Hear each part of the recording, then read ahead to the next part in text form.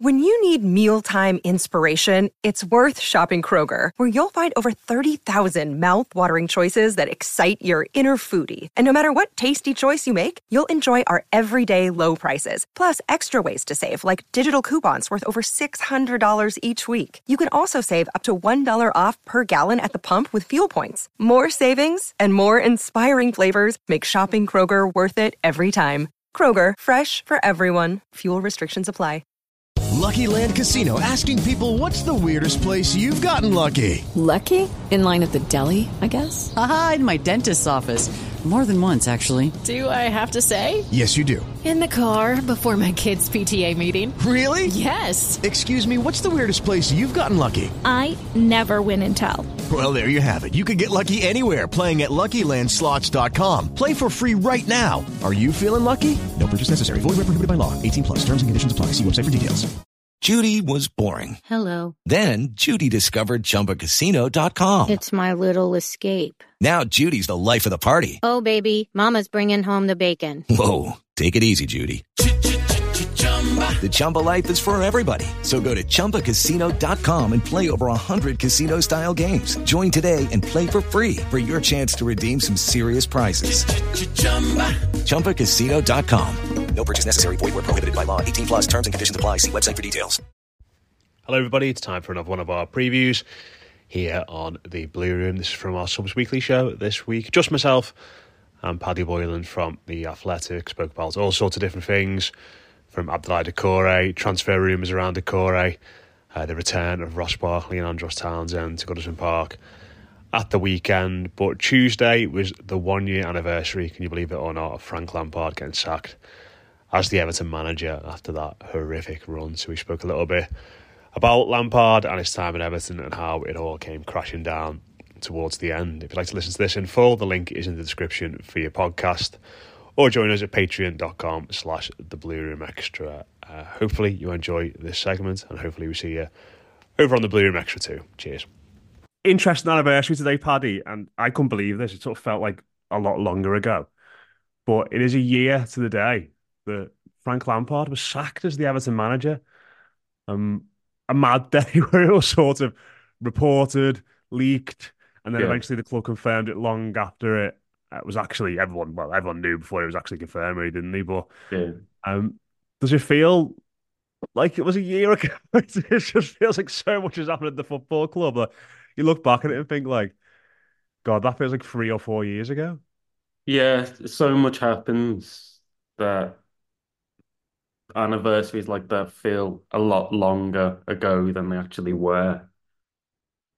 I think the Everton news cycle is very different to just about every other club's by the looks of like there's something just about every single week, even if it's just a relatively minor story on, let's say, 777 or something else, an injury concern.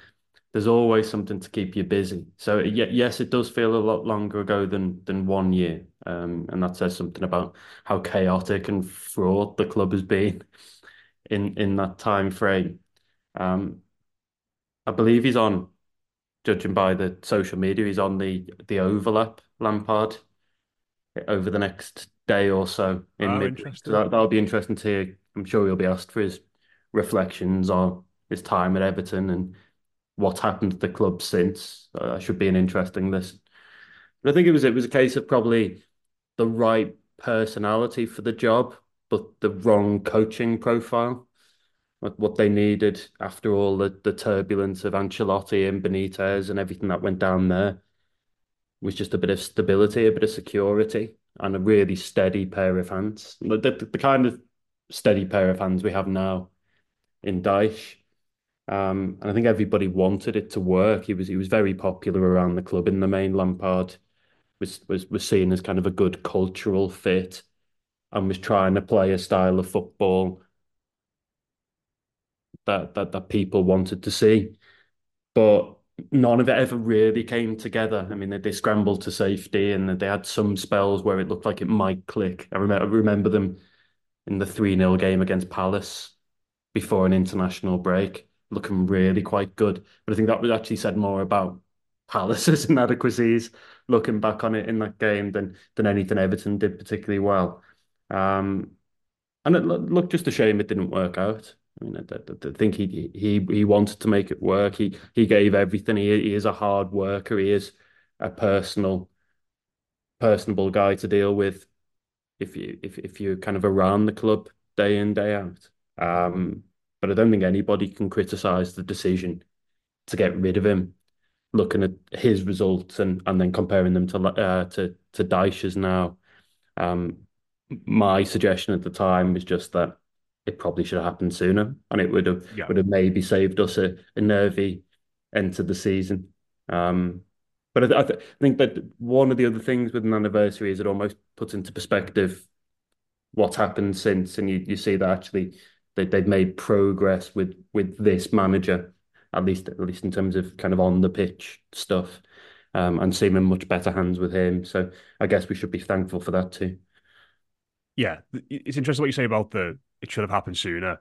Because I think the week everybody goes back to a Lampard is that Bournemouth one, isn't it? November, yeah. And like, at the time, I don't think there was many people calling for it, really. I think now it's very easy to look back and say that was where it all went wrong. Certainly that second one where the players came over to the fans, didn't they, in the away end, and there was a bit of Mm. a to do with Iwobi and stuff like that, and it all just seemed to be getting a little bit fractious. But I don't think anybody going into that international break after that game thought.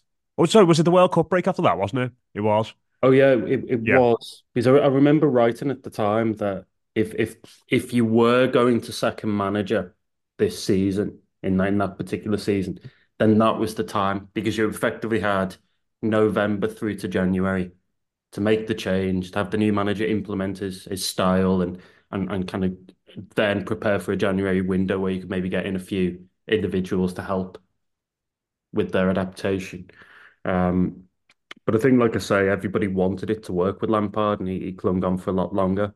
You've also got to remember that financially the club's been a mess, so it's not easy to add another cost on top of all the others, and kind of a severance package for Lampard and all his staff, including Ashley Cole and Joe Edwards.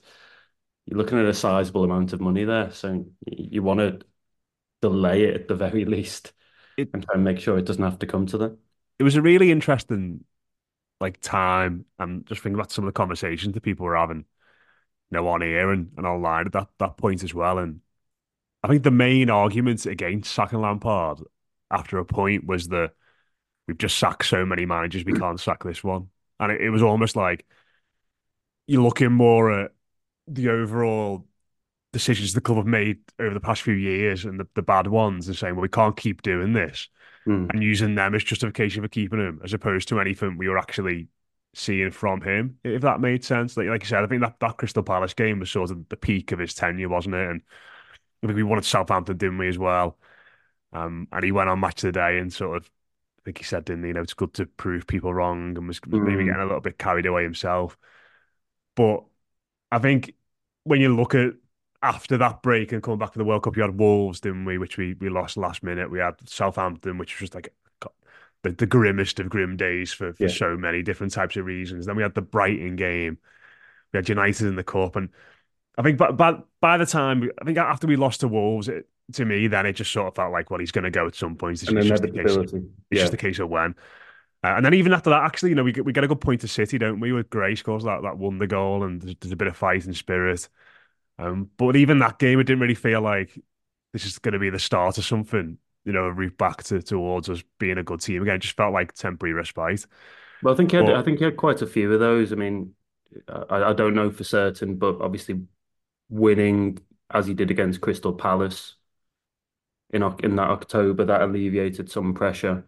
I even remember there being talk ahead of the Man United Cup game, kind of mistaken talk, really misguided talk about like kind of he needed to win to save his job.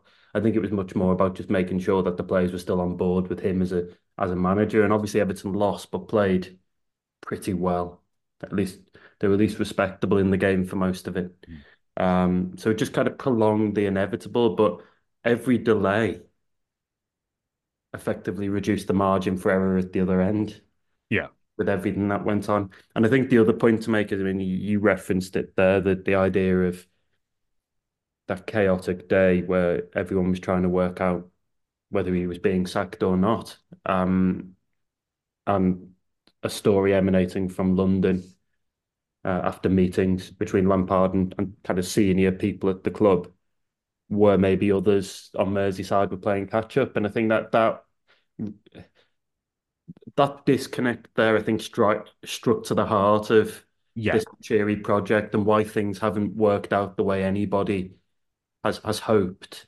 Too many people in different places getting involved, and maybe not one kind of central core where everybody's kind of there working together. It seemed like so much of this was kind of across purposes, and the lag in announcing his sacking was as a result of people kind of closer to home, people at Finch Farm and the Liver building, maybe not knowing, not having fully caught up to what was taking place in a London boardroom. We also had the situation after that West Ham game, didn't we, where Moshiri and Kenwright both to Sky in the car park outside. Yeah. And it was sort of a case of both of them, and this isn't verbatim, obviously, but they both sort of said, they were both asked about Lampard, and they both sort of said, well, it's not my decision. And it was a case of, well, someone's got to do it. It's got to be someone's making that call. And I think we probably all know that it's ultimately Moshiri who has been doing that. But like even that, just it's not good imagery, is it, when you've got two people at the top of the football club who were just coming out and sort of holding their hands up and going, "This is bad, but listen, I'm not going to do anything about it. I can't do anything about it." Yeah, like that kind of I'm not going to comment, but I'm still going to speak to you kind of thing. Like either comment or just don't. And you're well within your rights to look at a reporter. And I say this even as a journalist, to look at a reporter and say, no comment.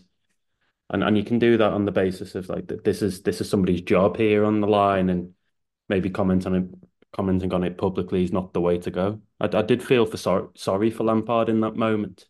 Another thing about that West Ham day that people will obviously forget is that as that was all unfolding, a potential new signing, and Arnaud Danjuma was sitting at Finch Farm watching that game.